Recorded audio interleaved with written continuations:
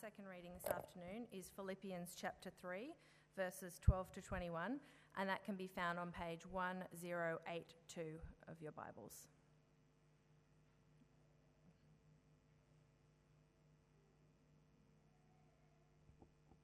That's Philippians chapter 3, beginning at verse 12. Not that I have already reached the goal, or am already fully mature, but I make every effort to take hold of it, because I also have been taken hold of by Christ Jesus. Brothers, I do not consider myself to have taken hold of it, but one thing I do, forgetting what is behind and reaching forward to what is ahead, I pursue as my goal the prize promised by God's heavenly call in Christ Jesus. Therefore, all who are mature should think this way. And if you think differently about anything, God will reveal this also to you. In any case, we should live up to whatever truth we have attained. Join in imitating me, brothers, and observe those who live according to the example you have in us.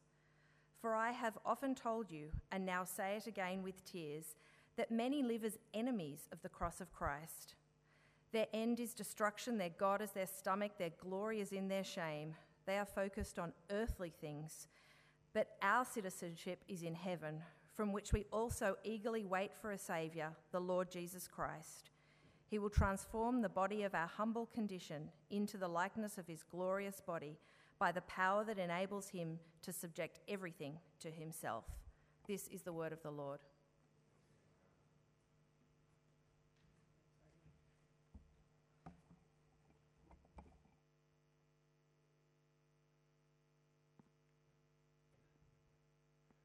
Well, welcome. If we haven't met, it's good to be here. My name's Andy, and I'm one of the student ministers here at Church by the Bridge. I might just pray before we get into it. Pray with me. Father God, you know what our day has been like today.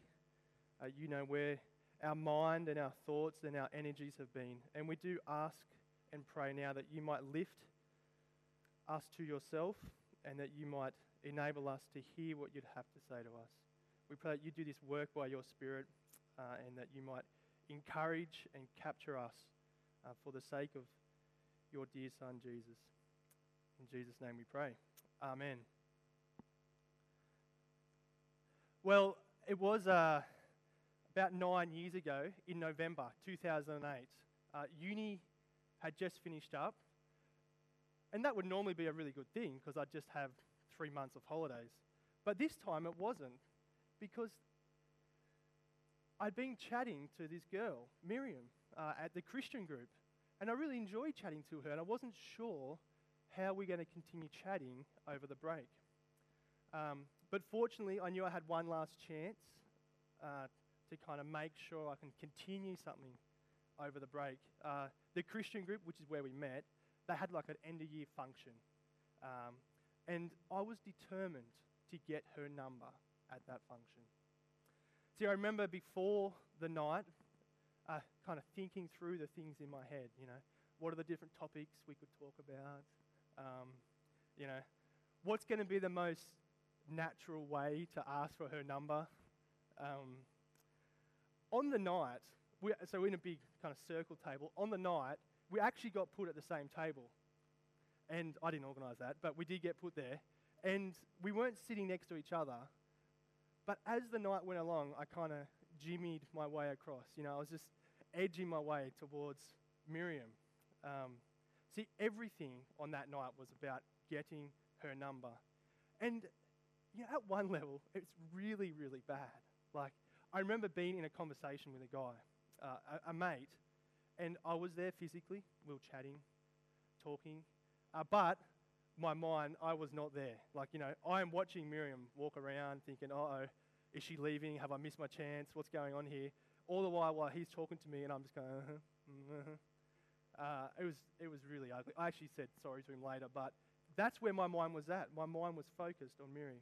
Once the night was over, I kind of built up enough courage to let my intentions out there. And I asked for her number, and she said yes. She said yes. And I was stoked. I was so stoked. I remember going home, kind of chuffed with myself, thinking, I aimed to get her number, I'm coming home with her number. I was so happy. See, that goal, that night, I had one goal, and it shaped everything I did. See, what your goal is in life, it shapes everything you do, doesn't it? I mean, there's not really anything profound there. That's just the nature of life. See, Paul, he had a goal that he lived for, and it shaped everything he did. Paul's goal that we just read about, it's far greater than just getting a phone number. It was, come with me, we're going to be in the Bible, so open up your Bible, and we're going to be working through that. Verse 14, here's where Paul tells us his goal. Verse 14, I pursue as my goal the prize promised by God's heavenly call in Christ Jesus. See, here in this verse, Paul is talking about that end point of becoming a Christian, that heaven would call, the final destination of where all who would trust in Jesus are called to. That is, heaven with Christ. I think this goal is more than just being kind of a mature Christian in the sense that we use that word. It's being a fully mature person. It's kind of a complete person in every sense of that word. He kind of talks about it in verse 21. Come down to verse 21, where he describes this future hope that he has. He, that is Jesus, will transform the body of our humble condition into the likeness of his glorious body. See, this is what Paul is captured by. He is chasing that future glory of transformation of his lowly body, of being in heaven with Christ. See, Paul knew where he was heading, and it shaped everything he did. He pursued it like a man possessed. 3 times he talks about his pursuit. Come to verse 12 with me. And not that I've already reached the goal or am already fully mature, but I make every effort to take hold of it. Verse 13, forgetting what is behind and reaching forward to what is ahead. Verse 14, I pursue my goal, the prize promised by God's heavenly call in Christ Jesus. See, it's interesting. He's kind of laid out his goal, and he says, I pursue that goal to that end, but he wants to tell us that he hasn't made it. He hasn't reached that end point. And so he repeats himself twice. Verse 12, not that I've already reached the goal or am already fully mature. Or verse 13, brothers, I do not consider myself to have taken hold of it. Now this is interesting because this is Paul, the apostle, saying this. See, if there was anyone who you and I would think about that could probably go, yep, this guy has made it as a Christian, he would be it, wouldn't he? Who else is there? He's just spent 30 years of his life devoted to Christ, planting churches, preaching the gospel, pouring out his life for the sake of others so that they may have life in Christ. Yet this man, Paul, he says, I haven't made it. I'm not there. Because he knows the future. He knows what that future goal is, where he will be glorified, where he will be with Christ and he will be complete. That is the goal that captured Paul. Now, this goal that captured Paul, it's the same endpoint, it's the same future that everyone has who trusts in Christ. See, if you're a Christian, Christ has called you to that endpoint. That's what your future will look like. Glorious. Can I say that as Christians we have the best pursuit, don't we? We have the best endpoint. We have the best hope of what our life will look like with Christ. Our future, it's guaranteed. See, what will it look like to actually pursue this goal, though? What's that going to look like for you and I? I mean, it's easy when your goal is to get a number to think about what that's going to look like. But what's it going to look like to pursue the goal of heaven? Well, I have 3 things. Firstly, hold on to the one holding on to you. Fix your eyes on the end and imitate those who live it out. And we'll go through those 3 things. So firstly, Hold on to the one who is holding on to you. And like any pursuit in life, we get this idea that this pursuit is hard work. It's like this image of running a race, and it takes real effort. But the thing that is unique about this race is that you're not alone in this pursuit. Did you catch that when we read that in verse 12? Have a look at verse 12 with me. So Paul is saying, but I make every effort to take hold of it. Why? Well, because I also have been taken hold of by Christ Jesus. See, Paul here, he's trying to take hold of the thing which has taken hold of him. Like, it's precisely because Christ has captured him that he tries to take hold of Christ. See, I reckon it's like Paul is trying to, I've said take hold of the hand that holds him. So my youngest son, Tommy, he's 1. And when he was a newborn, I'd just pick him up and would go places, and I'd walk with him. But he wouldn't hold on to me at all. But now he's 1. He's really learning how to, when I pick him up, he kind of hooks his arm around my arm, and he holds on. At no point is Tommy kind of taking himself anywhere there. I'm holding him and we're walking. He's totally reliant on me to take him places. And even when Tommy often, which he does, he's trying to, arches his back to get out. Even when he tries to get out of my hold, I still hold him. I don't want him to fall. See, I wonder if you're sitting here and you kind of feel a bit burdened by the thought of pursuing heaven. See, I wonder if that is because, you might think it's all up to you and your effort. See, as though, if you let go at any point, it's going to be all over. Can I remind you that it's Christ who's holding on to you? He has you safe and sound. And he who began that work in you, he will complete it till completion. But you might be the opposite. So you might not be thinking it's all about you. You might actually be thinking, well, it's all about God. I'm just going to take it easy now. God will do his thing. But they're both wrong, aren't they? That's not what Paul is saying here. See, maybe you've gotten lazy as you've grown in your Christian life, as you've gotten older. And then you actually don't make any effort to know the things of Christ, to pursue him and to take hold of him.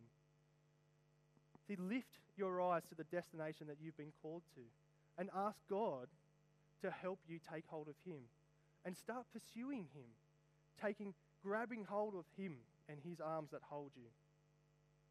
So firstly, that's the first thing. You take hold of the one holding you. Secondly, you fix your eyes on where you're going. You fix your eyes on the end.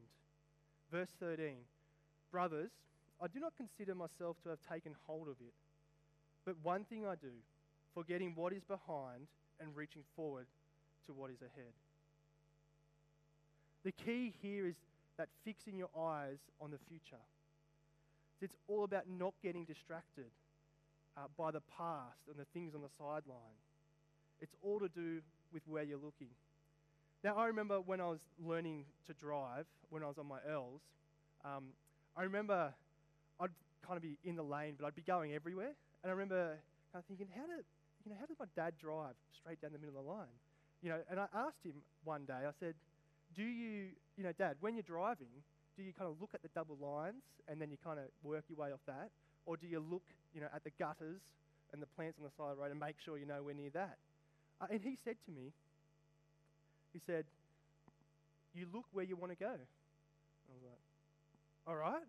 And he said, you look in the middle of the road. And so sure enough, as I looked in the middle of the road, I wasn't kind of drifting and going from side to side. I just went down the middle of the lane. And this is the key to the Christian life, isn't it? That's what he's saying here. Keep your eyes focused on where you're going. Keep your eyes focused on that future point. Look to where you're going, because where you're looking, that's where you'll end up. Now, there's all sorts of things that can distract us from keeping us from looking forward, to keeping our eyes on heaven. And maybe as we think about your past, maybe there's guilt or sin, things that cause you to question, can I ever kind of serve God or pursue God like he's talking about here? Does God know my past, how I've let him down and how I've let others down? And this burden may just weigh you down, and it actually prevents you from looking to the hope that we have in Christ. But maybe you're here and you're not kind of burdened by past guilt or shame, but it kind of props you up. You look back to your previous time when you served on the crew camps or the camps, and you did youth group and you're really involved. But maybe you're looking back to those as though that's why you're here as a Christian. And you kind of keep glancing your way back, relying on that. Can I tell you to hear the words of Paul again? The one thing he does, he forgets what is behind and he reaches forward to what is ahead. Don't let the past lead you to despair or pride. Forget it. Lift your eyes to the future and press on to the end goal. Now, I also reckon, we can get distracted by just forgetting about the end goal, can't we? See, I reckon it's like we have the right intentions and we know where we're going, but we just get sidetracked along the way. See, when I remember the first time when I went to the snow, and I remember driving there, and I don't know if you've been in the snow or this experience, but, we're going up the hill and it keeps getting higher and higher, and I remember the first bit of snow, and we're in the car, we were like, yeah! Pulled over to this kind of, grubby bit of brown snow on the side, and we picked it up, and, family got out the film camera and took some happy snaps of us going, yeah, we're here, we've made it. We hopped back in the car and kept going up the hill, and then we realised that, mucky, grubby snow on the side of the road is nothing on the fresh powder that is up here, everywhere, snow everywhere. See, maybe you might be on the side of the road. You've got the intention to go up the mountain to the fresh powder, but you're holding this grubby bit of snow.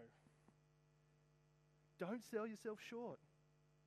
We have the best pursuit anyone can offer. Lift your eyes to the end goal. Fix your eyes on heaven. It's kind of a hard question if you were to ask yourself, are my eyes fixed on heaven? Isn't it? Have a think about that. Is that how you're living your life? And it can be really tough to answer that. But I reckon if you have a good mate or a spouse or you have children, maybe ask them. Say to them, what do you guys think? What do you think my goal in life is? Give it a go. I mean, it might be a hard question to ask, but give it a go. It might tell you something about yourself. That brings me to my third point. So we've had hold on to the one holding you, fix your eyes on the end, and thirdly, pursuing heaven looks like imitating those who live it out. Verse 17. Join in imitating me, brothers, and observe those who live according to the example you have in us. For I have often told you, and now say again with tears, that many live as enemies of the cross. Their end is destruction, their God is their stomach, their glory is in their shame. They are focused on earthly things, but our citizenship is heaven, from which we also eagerly wait for a Saviour, the Lord Jesus Christ. See, here what he's getting at is ultimately you can tell what someone's goal is by how they live. It's the idea that your actions speak much louder than your words do. And Paul brings out this point by kind of contrasting two very different ways of living here. See, on the one hand, we have the person that's just primarily concerned about living for the here and now. Their God is their stomach. That is, their God is themselves. They glory in their own shame. And their whole focus, their whole orientation is just now, here and now. And their end, where that is heading, that is judgment, eternal judgment. But on the other hand, you have those like Paul, Timothy, and Epaphroditus, and their primary concern is about living for the future. Their God is Jesus. They glory in what Christ has done for them. And their whole orientation is focused about pursuing the things of Christ. And their end, that outcome, is eternal life. See, who are the people around you today, in your life, whose lives are just radically living for that future hope we have as Christians? Whose life just testifies that they're living for the future. They're not living for the here and now. Can I urge you to imitate them? Get alongside them? Copy them? Ask them why? How is it that you choose to do this? Why are you choosing to do this with your life? Get inside their heads. See, these are the people that they're going to help you to keep your eyes fixed on the end goal, and so to do life well now.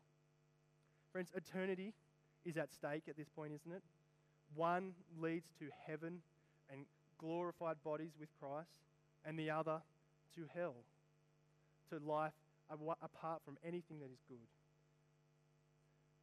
Okay, what does it look like to pursue heaven? 3 things. Hold on to the one holding you, fix your eyes on the end, and imitate those who live it out. Now, I want to finish in a moment, but I reckon there's probably three different types of people sitting here this afternoon who approach life in 3 very different ways. See, firstly, there might be those who approach life like they're living in a cafe, living for the experience, chasing all the different experiences the world has to offer you, living for that next holiday, living for that next stage of life, living for that next soccer or football game, living for that next type of food or that next type of cultural experience that they want to experience. Can I ask you, has this satisfied you? Have you had that experience that you go, yeah, I'm done. I have made it. See, are you afraid that this life is just it and you don't want to miss out on anything because you think it all has to happen now?